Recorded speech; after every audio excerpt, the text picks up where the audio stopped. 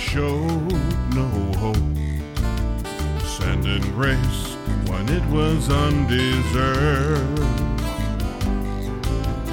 You stood by me in my darkest time, loving when your voice was still not heard. You are the light of the world.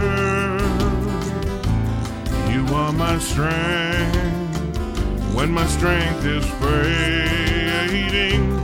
You are my hope when all hope is gone.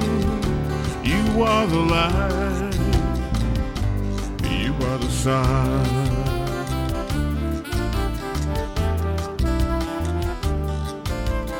You are the one I've been searching for. You fill the void in my soul.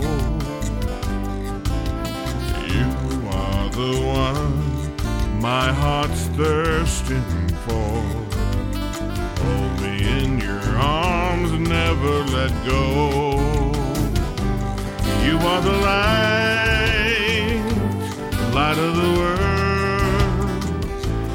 You are my strength when my strength is fading. You are my hope when all hope is gone. You are the light, you are the sun.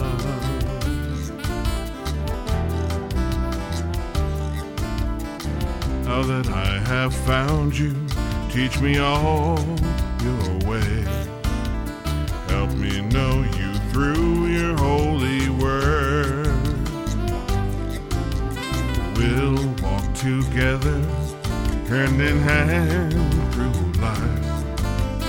Now my soul can soar just like the bird. You are the light of the world. You are my strength when my strength is fading. You are my hope when all hope is gone. You are the light, you are the sun.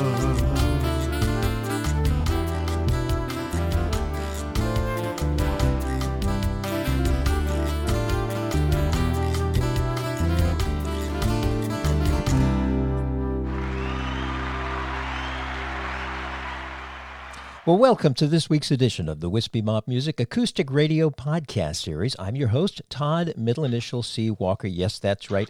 It's me, and we have been listening to a good friend of mine, someone I haven't seen in probably, a couple years, Robert Pereira. And I have to admit that my wife told me one time, after she agreed to marry me, that when she heard Robert sing, her knees would get weak. I was comfortable in the relationship, so it didn't bother me that much. But he has that type of a voice, and you can tell from that song, You Are the Light, from his 2005 CD, titled You Are the Light. And he's on the phone with me right now. Robert, hello. Hey, Todd. Good to hear from you. Well, I have been looking forward to this for a long time, speaking with you, because I think it's been almost 2 years. Of course, it's been almost a full year since we saw anybody, really. But I think it's the last time I saw you, I think, was at one of the Sky Stage open mics, maybe, or maybe. Yeah, probably, yeah. Yeah. So how are you doing in this pandemic time? Well, like everybody else, getting through it. Fortunately, I can work from home, so that's a tremendous blessing for all those who can't work or have lost their jobs. I kind of grieve for them every day, but I'm doing fine, thank you.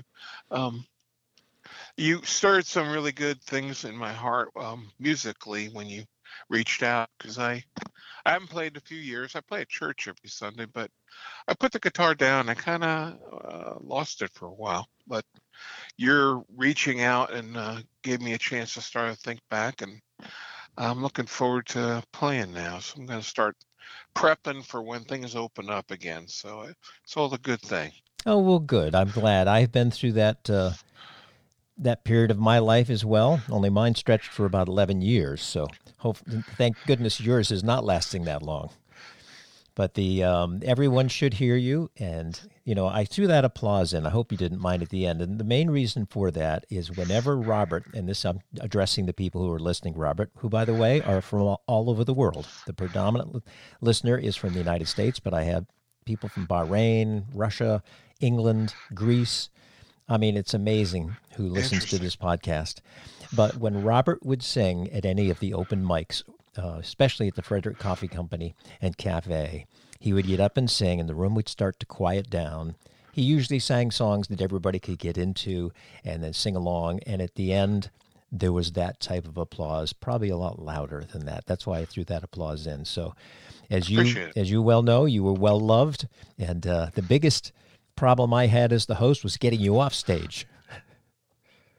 Oh, sorry about that. No, that's okay. I would have, it was, and I used to tell people, and they said, well, can't I do another song? I said, it'd be wonderful, but I have 16 people I have to do in, X amount of time. Now playing now, what guitar have you picked up first? I have an old Yamaha that I like very much, and there's several different guitars. I also have another smaller guitar. For the life of me, I can't think of a Taylor, and I like that. Play that at church, and it's just comfortable. Right now, unfortunately, I have a thumb that's giving me troubles, but I don't know if that's going to be a long-term problem. But I'm going to try to work through it. But you're reaching out just made me think about music through my whole life, and I went back and started thinking about where it began and all that stuff, and times at the coffee shop and other highs and lows, and it's been a good remembrance for me. Well, tell people and tell me how music entered your life in the beginning. Well, my dad brought back a little miniature guitar from Salvador when I was like 6 or 7, and I had that to kind of pluck around with, but I really didn't get into acoustic guitar with any fervor until about high school, and then oddly enough, folk mass started up. We had a really progressive pastor, and he loved music, so I was involved with folk mass and started playing guitar there, and met just an enormous amount of talented people from then on. Played in some bands. Long Island, New York, which is where I grew up, was a hotbed of music talent. I mean, Carole King, Billy Joel, they were in the neighborhood. And there were a lot of, it wasn't so much open mics as much as wine and cheese places, or places you could, like an open mic, and get up on stage. And I played, believe it or not, I played more bass guitar with bands then. Didn't sing, or sang very little. And but I played with some incredibly talented people. There was a stage called My Father's Place in New York. I think it's in Roslyn, not sure exactly, but really, really incredible place. And all the notables would come in, and people like Billy Joel, whatever, would come in and just sit in and play. And I remember opening up with one of my bands for a Pure Prairie League. I remember Amy. Oh, yes. Their big hit. And I for Don Imus. He was doing a stand-up thing back then, and I met the man, and so there was a lot of opportunities to be with just tremendous talent nearby. I mean, tremendous talent. And that was a good thing, because you have to try to rise to the occasion. But like I said, I didn't sing much back then. I really didn't much singing till I came to Maryland. Now, why not? I didn't really know that I had much of a voice, to be honest. And I was more of an accompanist on guitar for a number of women who did solo acts. And but when I got to Maryland, believe it or not, and there was a long transition in between of a marriage, and I had to put music down totally. And when I got to Maryland, I started working with John Durant, and he and I got to know each other, and he was one of my oldest best friends in Maryland, and a man who would just make me laugh so hard. And talented as well, as you know, great voice. And back in the days when he had a monkey and he was doing all sorts of stuff and troubadouring around, and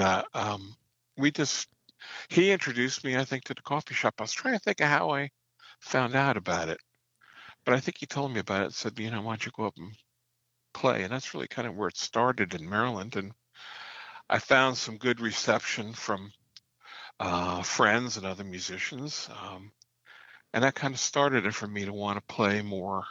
Because, if you play and you get a good response, it's an encouragement. And so I just kept trying to do that. I'll stop there to let you ask questions, but that's really where I met you and Tommy and so forth. Well, now, were your parents musical, besides your dad bringing that guitar home? My mom and dad loved music. Dad would play just everything with the record player. My mom loved more opera and classical, but there was always music playing in the house. And one thing I was thinking about with my dad, back in the day when Edgar Winters and White Trash had their album, and there was such tremendous musicianship on there. My dad, who was a good 30 years older than me, I could invite him into my room and say, Dad, just listen to this. Isn't this incredible? And it wasn't his style of music at all, but he would appreciate musicianship. So he was very encouraging in that regard. So I thank my mom and dad for literally always having music in the background. Now, siblings or not? Four children in a family, a brother, sisters, but they were pretty much gone early on. They were much older, so didn't spend much time with them. They weren't into music at all. So it really began with just an enormous amount of friends who were musicians. I would try doing recordings for them, and then I played along, and then I joined. One of my fondest memories, if there's time, I played in a rock band that in the 70s, and we would do a thing on Long Island called Rockin' on the Sound, which was a ferry boat that would normally go between Long Island and Connecticut for commuters. Giant, could hold 600 people boat. And they would do a weekend thing called Rockin' on the Sound, where the people come in, and there'd be a bar and a seafood bar and just tons of room and decks to people to come and listen to music. And I played, a couple of seasons with this band, and God, it was the best musical experience I ever had as far as a band, because they were all tremendously talented, and I was playing bass and doing some backup vocals, but just the energy and the fun, and it was a fun time. 70s were fun times for music. They really were. They were. That was probably I shouldn't say that. My most fun in music has been in the last 15 to 20 years here in the Frederick, Maryland area, but I agreed the 70s were a terrific time. A lot of talent, a lot of fun music, a lot of energy, just fun music. I mean, we would have, new songs that come out every week from whoever was number one that week as a band, the Cars or Jackson Browne or whatever. And we would learn songs that were on the radio, and we were a cover band, but really they were tremendously talented and tremendous vocals. And people loved us. And it's nice to be loved. So if you're on stage and people enjoy what you're doing, that's such an encouragement. It is. Now, what was your main radio station that you listened to back then? Oh, wow. Was it WINS or? INS was more news. I was thinking BAB was a rock station, so probably that. But I can't remember. We're talking 40. Talking a while. I get confused sometimes because I grew up in Cape Cod, Massachusetts, and our main radio station, which would be considered the top 40 station, was WBZ Boston. And so sometimes I get the disc jockeys and the call signs mixed up between New York and Boston. Oh, sure. Because those were, in my world, those were the two hot spots, especially New York, but we couldn't pick up New York very well on AM radio. Right. Yeah, I was thinking more.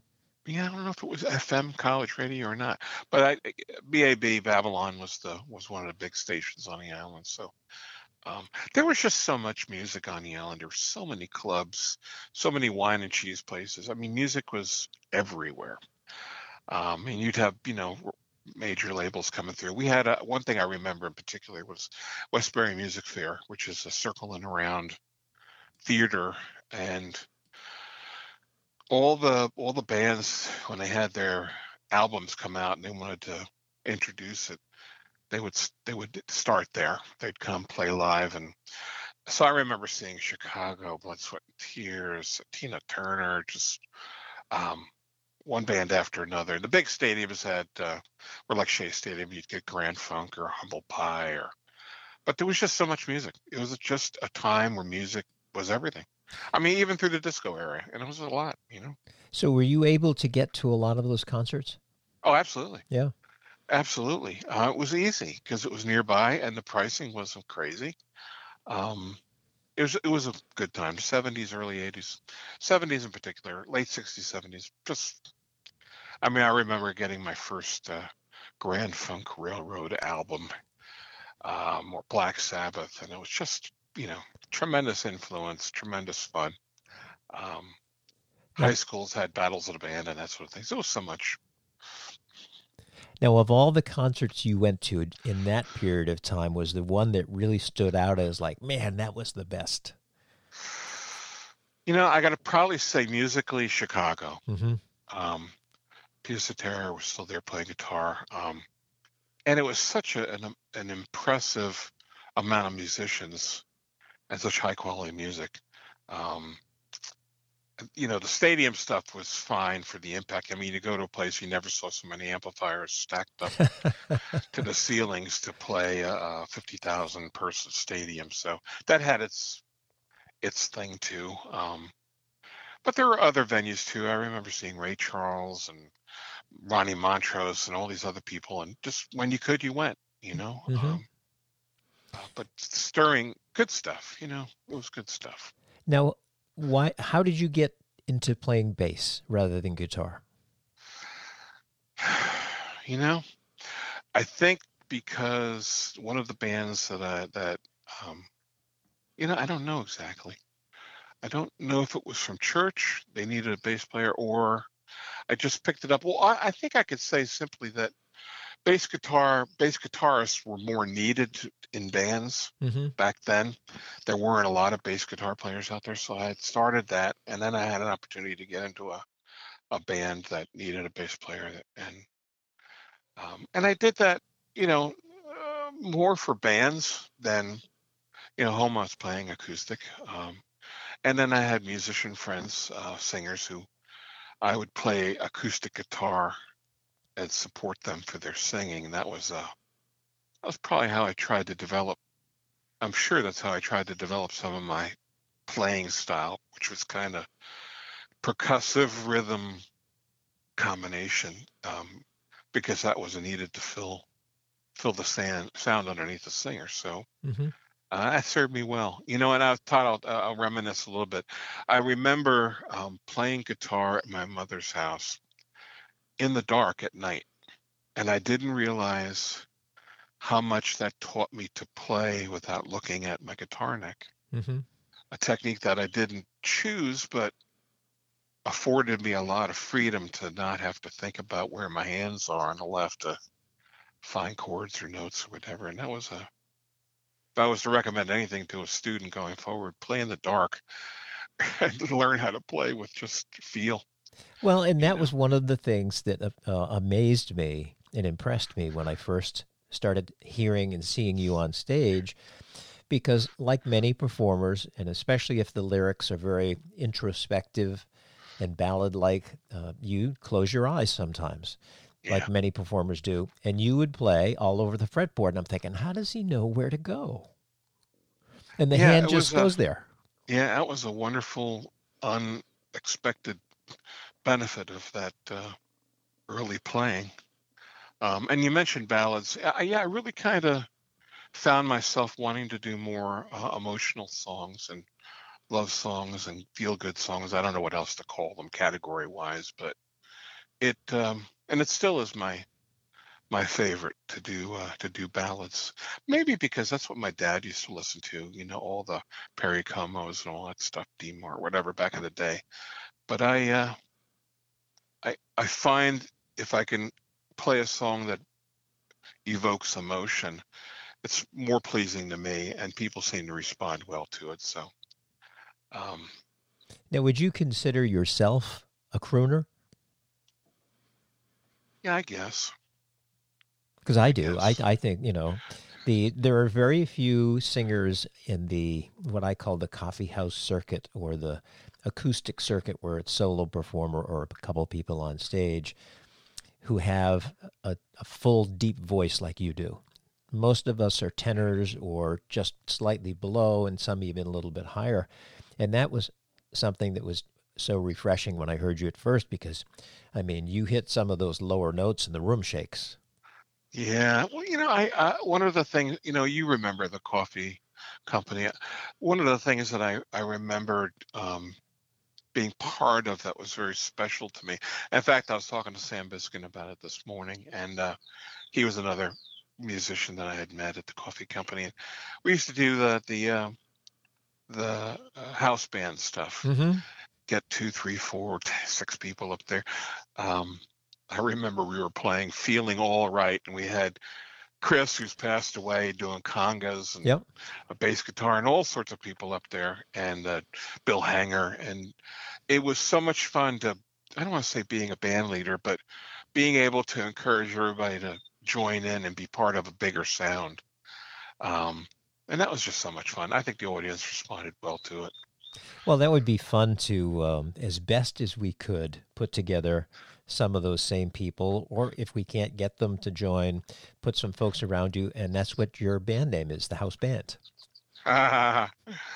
It was a lot of fun. Yeah. It was a lot of fun. Met a lot of people. Barry Bryan on bass, Bill Mm-hmm. Hanger, Tommy, but just and a lot of people. And I miss that. There was a time, I think you'll agree, there was a sweet spot for the coffee company for a year or so that just had a flavor that was wonderful. Mm-hmm.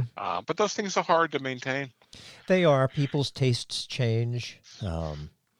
Lives change, for sure. Bill Hanger moved up to upstate New York. And I haven't seen him, gosh, I want to say 5 years the last time I saw him. Maybe even more than that. We speak occasionally, but good. Good. He's up there, Saratoga, and he's had some difficulties playing music. He had some troubles playing guitar and so forth. So it's been a little bit limited of late. But when I played with him and Frank Davis, another tremendous talent, and even Wade back in the day, Mm-hmm.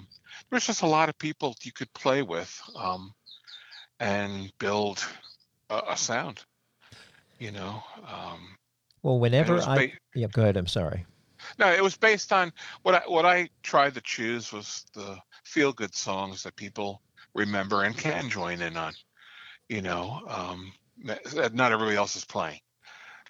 Whether it's Young Rascals or Beach Boys or Well, James Taylor or whatever.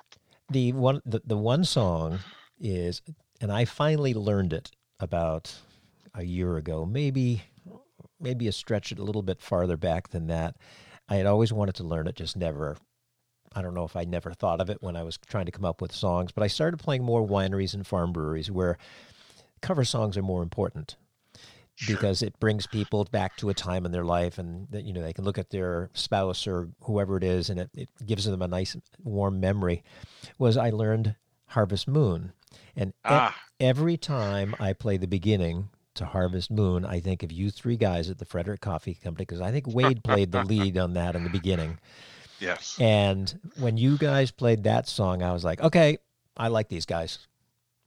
Because it was just so...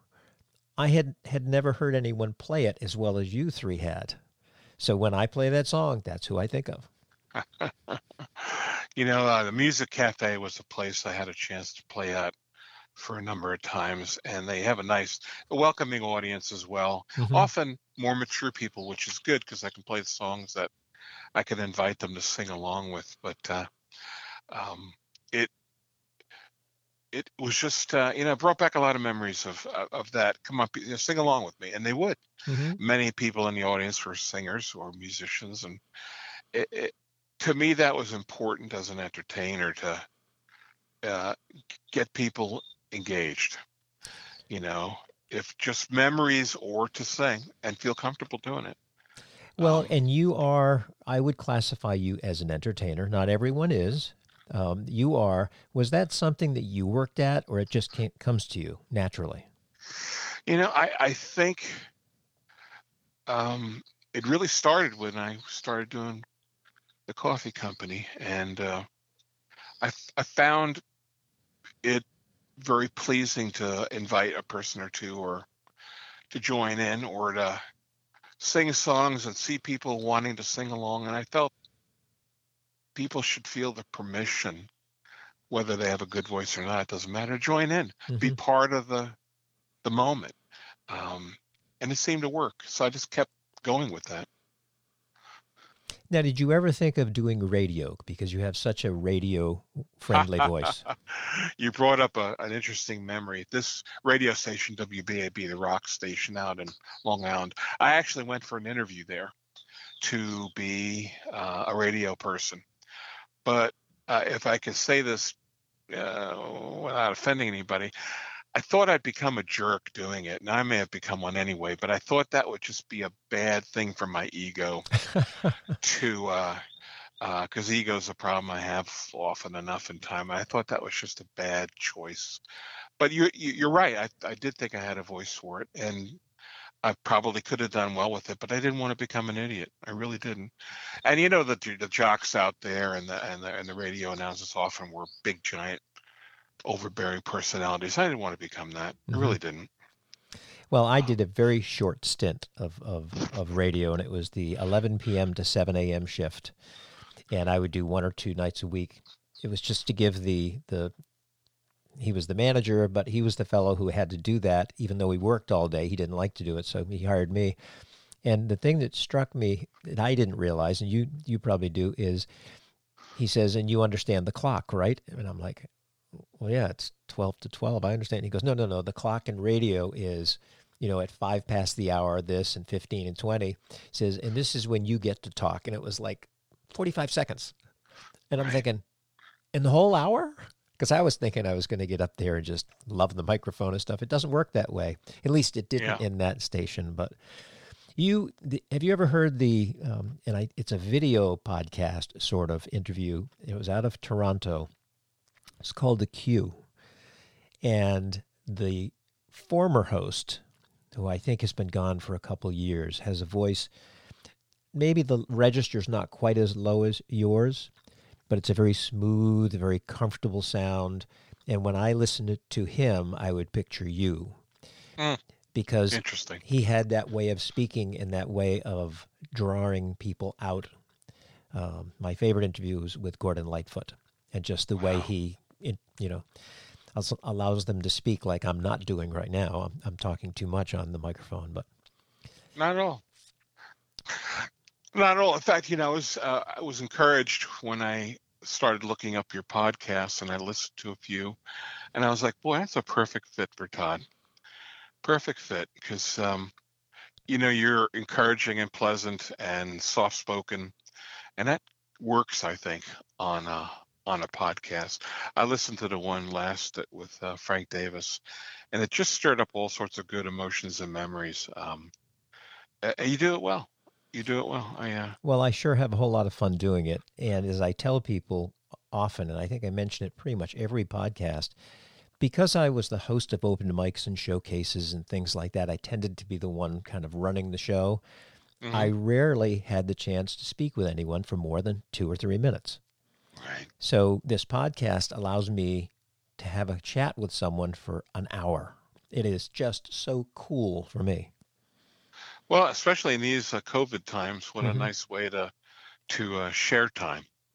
I didn't really prepare or anything, but I started thinking back through history and moments and memories, and Frederick had an encouraging music scene for I don't know, at least a few years.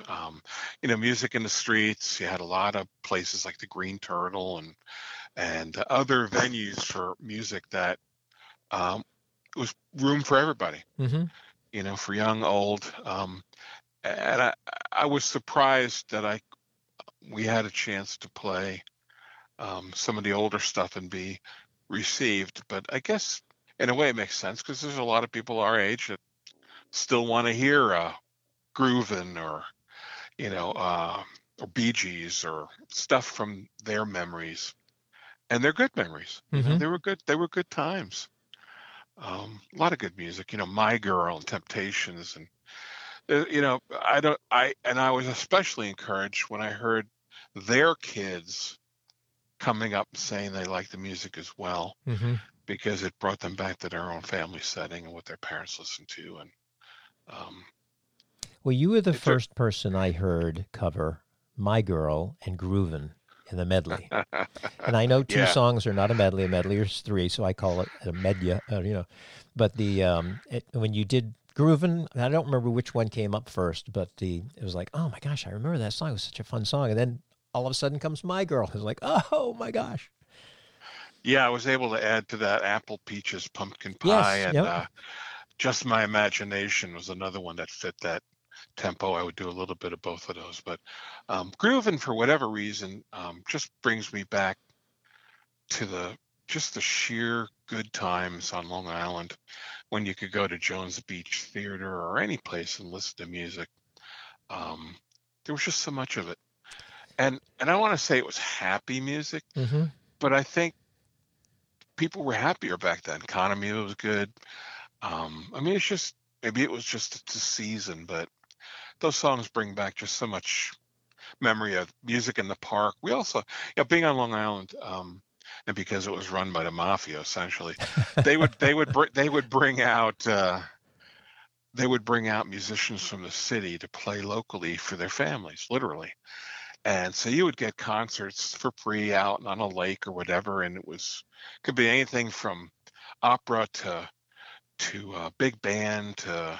I remember hearing one of the James big bands coming out and standing front row, and my hair was actually moving from the volume of sound from the brass section. Just tremendous quality music offered all over the place. All the beaches had it. All the parks had it, and it was free. Well, it was interesting when you said that in your younger days at some of these wine and cheese places that Carole King or whomever would show up Yep. pre-famous. And what a wonderful experience for you. And at the time, of course, they're good, but you never have any inkling that they're going to be icons. Do you know what I mean? Oh yeah.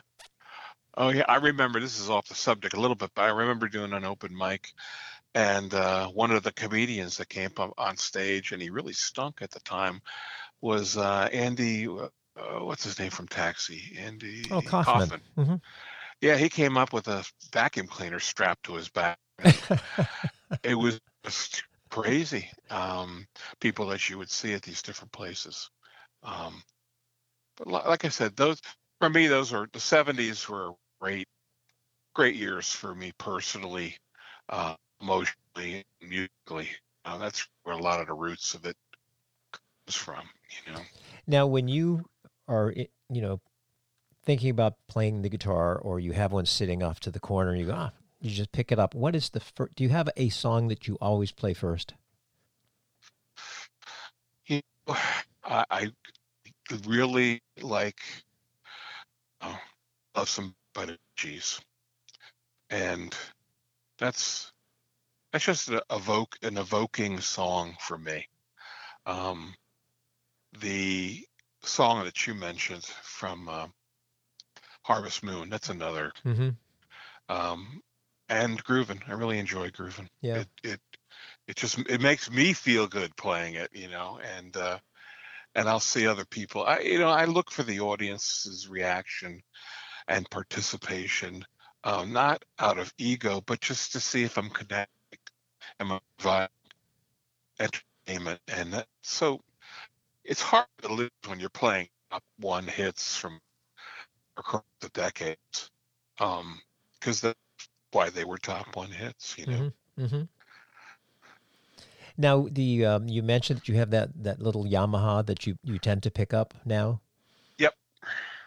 And you had I think it was a Japanese-made guitar that Tama yeah. was my favorite.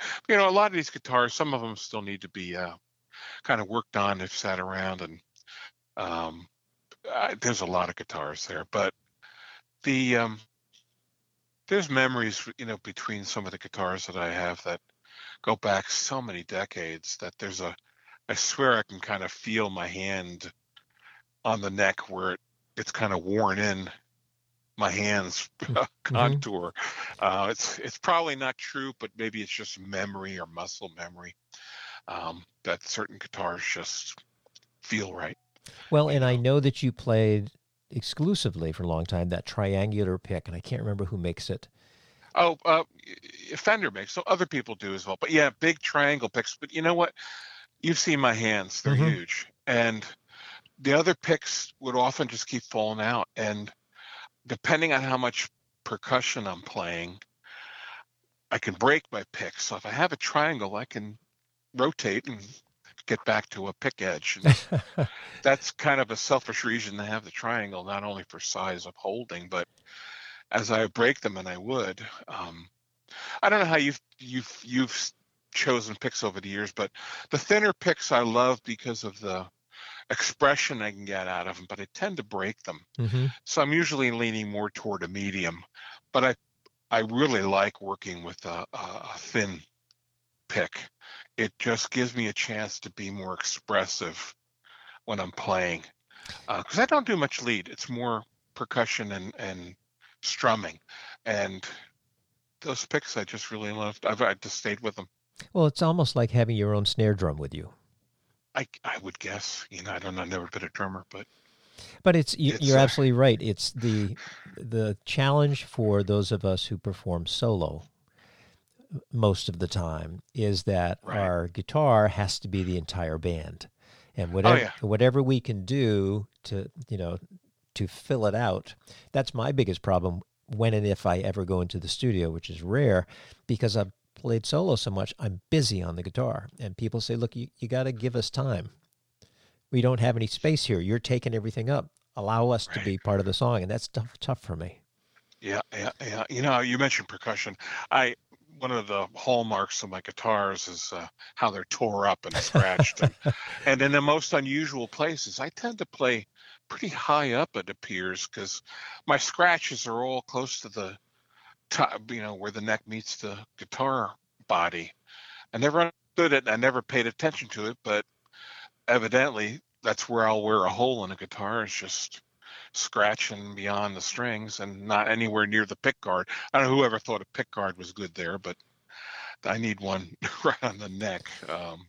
Well, it could be just ergonomically. That's where how the guitar sits in your lap and where your hand ends up being. Yeah, that's true. But it does give a very nice, it softens the sound. Yeah. But it does with the thinner pick give that more of that percussive sound. It really does. And you're so good at that. Well, thanks. Hopefully, again, when the time comes, I have to tell you again, I'm just really stirred to get out to play again. So that's a good thing. Well, plenty of time before COVID eases up, but gives me time to prepare, and that's the plan. And I appreciate your bringing that out in me. Well, I'm happy to do so. And every time I go to the Frederick Coffee Company and park in the rear parking lot, and that little Chabro stage, the little brick stage there behind the building that houses the engineer, with the little amphitheater where people can sit either on the grass or on the chairs. And I'm thinking, gosh, I can't wait to get back to be able to hold music there. Yep. Because it is such a cozy. You have to deal with traffic noise, but you have to do that anywhere downtown. But it's like its own little space. It really is. Yeah.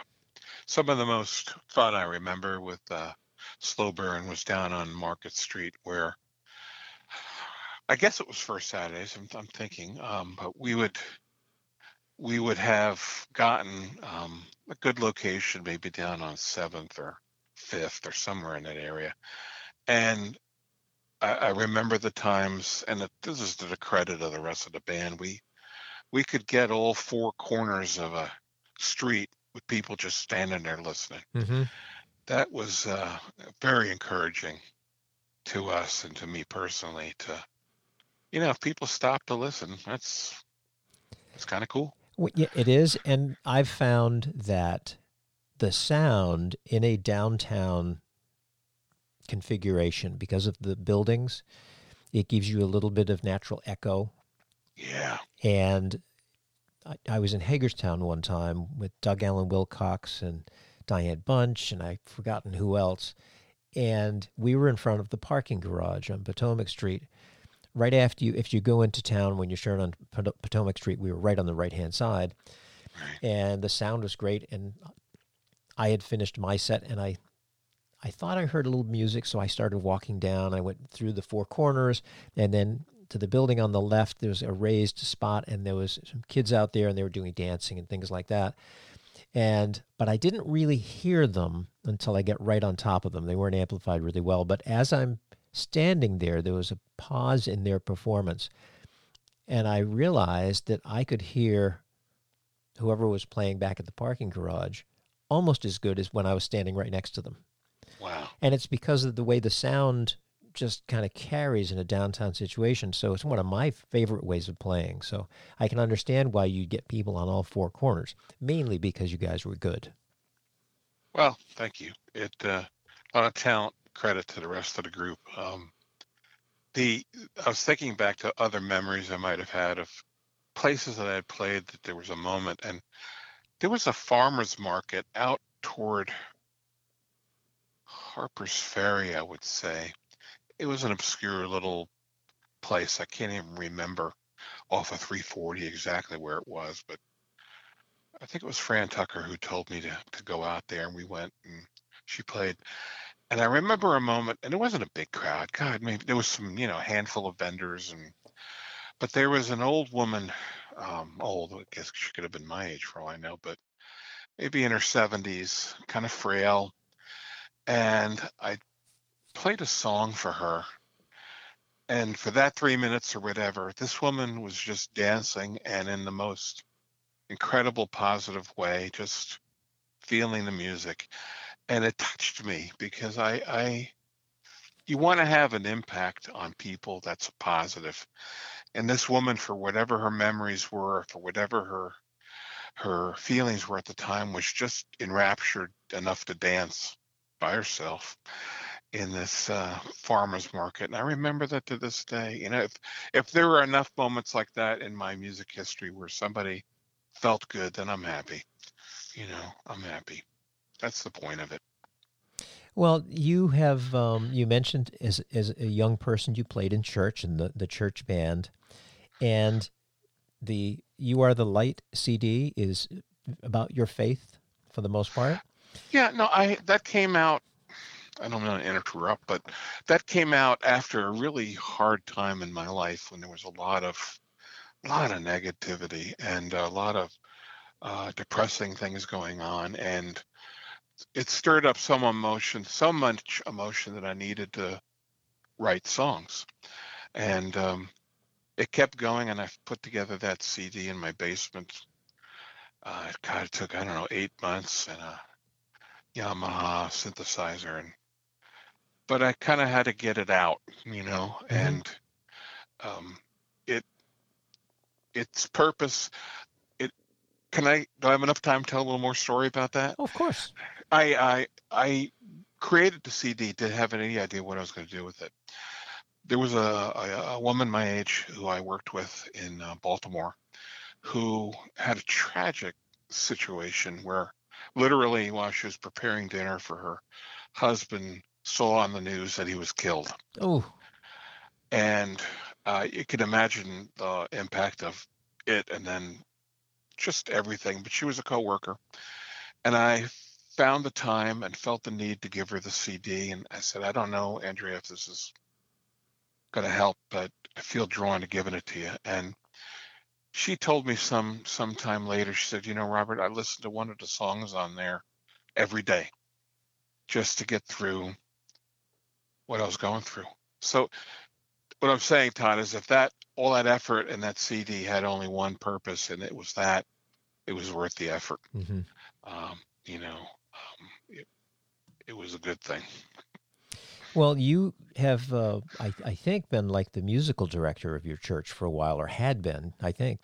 Yeah, and when I was, I don't know if they call it music leader or whatever, in Church of the Brethren in near Schifferstadt Mm-hmm. for like 6, 7 years, and that was an incredibly positive experience because they had wanted to start a contemporary service. You know, the Brethren are very traditional and very old school, and they had wanted to start something a little more modern. And I got invited to, I don't want to say audition, but to think about it. And then it grew to be like one of the most popular services that they had, and it was a full band and choir and more contemporary modern music, you know, from Vineyard or whatever. That was a very big experience, and uh, it affected a lot of people as well. So yeah, church has always been there, but now it's a small setting, and it's still good because it keeps me on the straight and narrow. And I'm just a musician in a church and singing music for it, and it's limited now, obviously because of COVID. So, It is. but it, it's been there for a long time. You know, music's been a positive part of my faith journey as well. You know, the songs that you played, "Your Delight," I haven't heard it in forever, and it brought back memories of why it was written and the other songs on there as well. But and again, I thank you for that stirring. It's a good thing. Well, I hadn't listened to it probably in, 3 years, 4 years. And like I mentioned, I have so many CDs all over the house, and like many things in life, if it's out of sight, it's out of my mind. Sure. And when I knew we were going to be chatting, I thought, I need to find that CD. And sometimes listening to music years later or months later, it's almost better than it was when you first heard it, if that makes any sense. Sure. Because maybe when I first hear things, I'm too busy doing other things. And it's, oh, that's good. Yep. Okay, let's move on. And it brought me back to, of course, the Frederick Coffee Company Cafe and all the first times I heard you sing and so forth. But it also lets me into more of who Robert Pereira is. Mm. Because, again, we never had that chance to have long conversations, so I knew so little about you. Yeah, no, it's funny that you mentioned that, but you can spend a little time with somebody and just like them. That's all there is to it. And you've been always very kind and gracious to me, and I enjoyed being part of that, and also listening to your music. You have that bread sound all the time, which is kind of interesting. But I want to mention John Durant. John's one of the voices that I'm drawn to listen to and to, I don't want to say emulate, but appreciate. He has so much quality in his voice that I can just listen to over and over and over again. Plus he's silly, and he'll do his silly songs. But I was thinking back to one of the performers, and for the life of me, I can't think of his name. But I would always ask him to play "The Cat Came Back." Oh, Rick Hill. And what a talent he was. But that, for whatever reason, I could listen to him doing a lot of those old songs. But I paid him $20 once to play that song, just because I so wanted to hear it, because for whatever reason, it just makes me happy. Yeah, and he is another one. He's an old folkie. And I don't mean old as in age, but old in his soul is old, just because of the whole folk thing back in the late 50s, early 60s. So it's kind of an old thing, but he also has silliness in him. Yeah, absolutely. Yeah, you got to. Life's too hard not to have a silly side. Talking about folkies, I was thinking about Fran Tucker. I'm not a folk music person so much, but she found a niche with her voice to sing folk songs that people would really, really appreciate, and different niches like Rick Hill and Fran and Sam Biskin, and there were just lots of different talents. Different styles. I hate to be remiss to not mention Mike Scherf. Yes. He to me has some of the most incredible guitar fingering styles, true to the original. He really would invest time to play the songs well, better than I ever could play. I would mask it with singing, but he was just a wonderful stylist on guitar, and he played forever. But he also had a song style and a register higher than me. He could do all the songs I couldn't do, you know. And we're still friends. We still, you know, talk now and then. But though he is a style that unique again, you know, and a talent.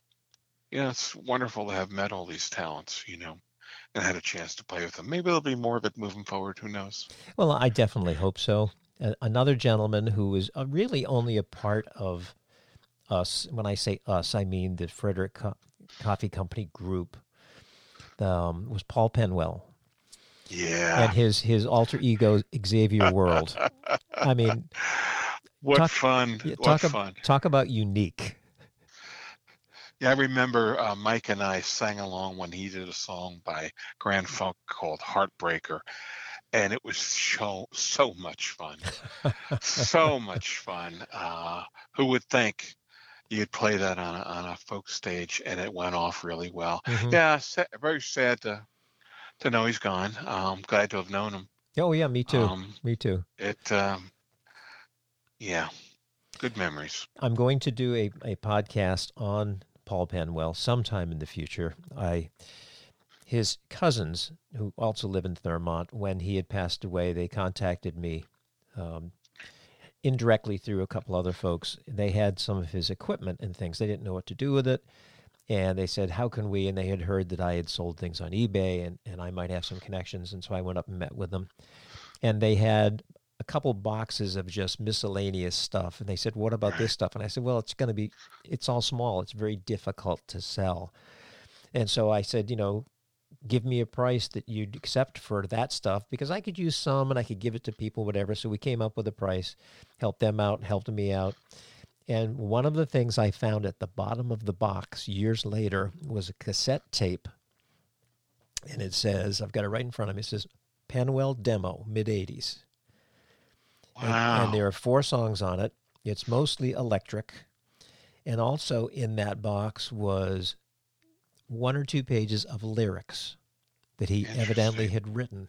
So what I hope to do, and you're one of the people I will probably include in that, maybe when we can get together and put some of those lyrics to music, and maybe pull in some performers like yourself or whatever to perform that song, or a group of people, and also play. And these recordings, they're pretty rough. They were done extremely lo-fi, right, all electric and stuff. The guitar's out of tune, things like that. And it almost doesn't even sound like him, because in the 80s, you know, all of our voices have changed over the years. But anyways, that would be fun, just so we could have 4 or 5 people who knew him to reminisce. Yeah, absolutely. Yeah, because I remember being at the coffee company on I think it was a Sunday afternoon, and you were hosting something for a while. And it was like an afternoon with Robert or something like that. And Paul had been there, and you finished up, and we were all sitting around a table, and his guitar came out, your guitar was still out, and the 2 of you were playing. And I had purchased right around that time my first iPhone, which had a video capability to it. And I remember videotaping the 2 of you. And really? I wasn't good enough to be able to get both of you in the shot, so I'd zoom in on him, and then I'd move it over to you and back. And I thought I had saved it, and of course I hadn't. Somehow it got deleted, but that would have been so much fun to bring out and pass around for everybody, because he was in awe of you. And the fact, I had no idea. Yeah, and the fact that it was almost like he was a kid being asked to be on stage to join in a song with Bon Jovi. Wow. I don't recollect it. I just know we were friends, you know. Yeah. So what are you looking for once this COVID thing gets out of the way, musically? Where's Robert going? Well, you know, I don't want to hesitate to bring back another friend who's played with me often, and I hope he will again. I know he's expressed it. That's Bill Hall. Mm-hmm. Bill Hall's one of the finest harmonica players I've ever met. And he and I played together for years. And so when I get the chance to get out to a open mic again, I'm hoping he'll join me and we can do some of the songs that we used to do together, because he was just a great musician. For few of the harmonica players I ever met knew when not to play. Mm-hmm. And Bill had that skill, and that was such a warm, besides our friendship, was such a warm encouragement to me, because I know he'd always be there at the appropriate times when I'm playing music. And heck of a nice guy, too. Oh my gosh, yeah. His whole family, So I'm looking forward to that again. I haven't told him that I'm thinking about getting prepped for it, but I'm sure he'll be willing to join me when the time comes. I don't see any more gigs as far as, restaurants, whatever, but I would like to get out and just shake the cobwebs off and be around friends, or new friends. Yeah, what we will do when we can, and I'm hoping it's this summer. It may not be, because of course, we don't know what the future is going to be. But hopefully, with the increased use of the vaccine and the numbers drop, that things can open up, especially outdoors. A lot of the wineries and the farm brewers have had music, so maybe we can get that little stage behind the coffee company. Do you know if Sky Stage is going to be open again? Well, it was this past year, so I'm assuming it will again. I haven't heard anything to the contrary, but I haven't heard anything saying that they're going to either. But I think it might just be early for them. No, I didn't mean now. I just meant eventually, because that was, again, another interesting venue. Mm-hmm. Very welcoming venue, and intimate in that it's 50 people or so at the most, and that being outdoors, a lot of fun. Mm-hmm. Oh, just a lot of fun. It's terrific. Unfortunately, it's weather related because it's open air. Sure. But what a fun! Gosh, and they put the lights up and everything, and the staging. Just have to bring a cushion to sit on. Yeah, no, I'm looking forward to it, and I'm gonna be preparing. Found my song book, and I don't know how much new stuff I'll be bringing in, but I may bring in stuff I haven't played before, and just start getting my chops together again. I've said it many times, and I'm thanking you again for stirring up that interest in my heart, because I had put down guitar except for church for years, and now I'm getting interested again. Well, keep in mind the house band. And obviously we can't get Chris back, unfortunately, but maybe we can put together, 3 or 4 of you, and you and Bill and Sam maybe, and then we'll do a thing at the Shabro stage, because it doesn't fit more than 3 or 4 people. It's not very big, right? And I will run sound, so nobody has to worry about that, and it'll be an evening with the house band. That'd be great. Wouldn't that be fun? So just kind of come up with about 10 songs, 10 or 12, because that'd be about an hour, and that would be fun. People could go over and get a sandwich if it's late afternoon, early evening, or a cup of coffee or whatever. Bring it over, and we'll just have a fun time. Sounds great. Well, I want to thank you for joining me. This has been terrific for me. I know Carol is looking forward to listening to it. She says hello, by the way. You got a winner there. What a sweet person. I know. I try her patience every single day, Robert. I really do. I do my best, but I understand I'm not the easiest guy to live with, but she's a saint. Looking forward to seeing her too. Well, thanks again for joining me. And, my pleasure, Todd. Thank you. And the folks, after you and I hang up, we're going to sing. And I do have a question about the production of the CD and engineering of it. You did everything yourself, played all the instruments and everything? Yeah, everything. Well, I was limited, so I had a really cool music synthesizer, an ES Motif keyboard. So I could do saxophone, I could do drums and all sorts of stuff. It's how much can you do really when it's canned, but it 6-7 months. Took me probably 3 months just to figure out how to record, but all the instruments were synthesized, so now hopefully people enjoy it. Do you still have copies available? Not many, if I even knew where they were, to tell you the truth. I had given pretty much them all away, so It's nothing I was looking to sell. It was really just take them and hopefully enjoy them and get something out of it, you know. Well, there may be some of your friends, people who listen to the podcast, who may say, Todd, where can we get a copy of that CD? Make them a copy from yours. I will do so. And again, Robert, thank you so much for joining me. And I hope you have a pleasant rest of the day. And Todd, thank you. Oh, you're welcome. It's been a pleasure. And I hope to see you soon. All right. Same here. Yeah. Bye-bye.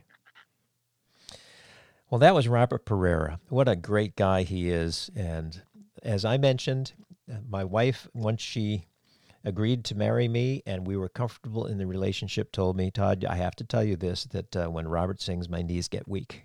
He has that type of an effect on women. On everybody, but not quite the knees part with men. Anyways, so we're going to finish the show with one of the songs from his CD, You Are the Light, and this one is called We're Gonna Sing.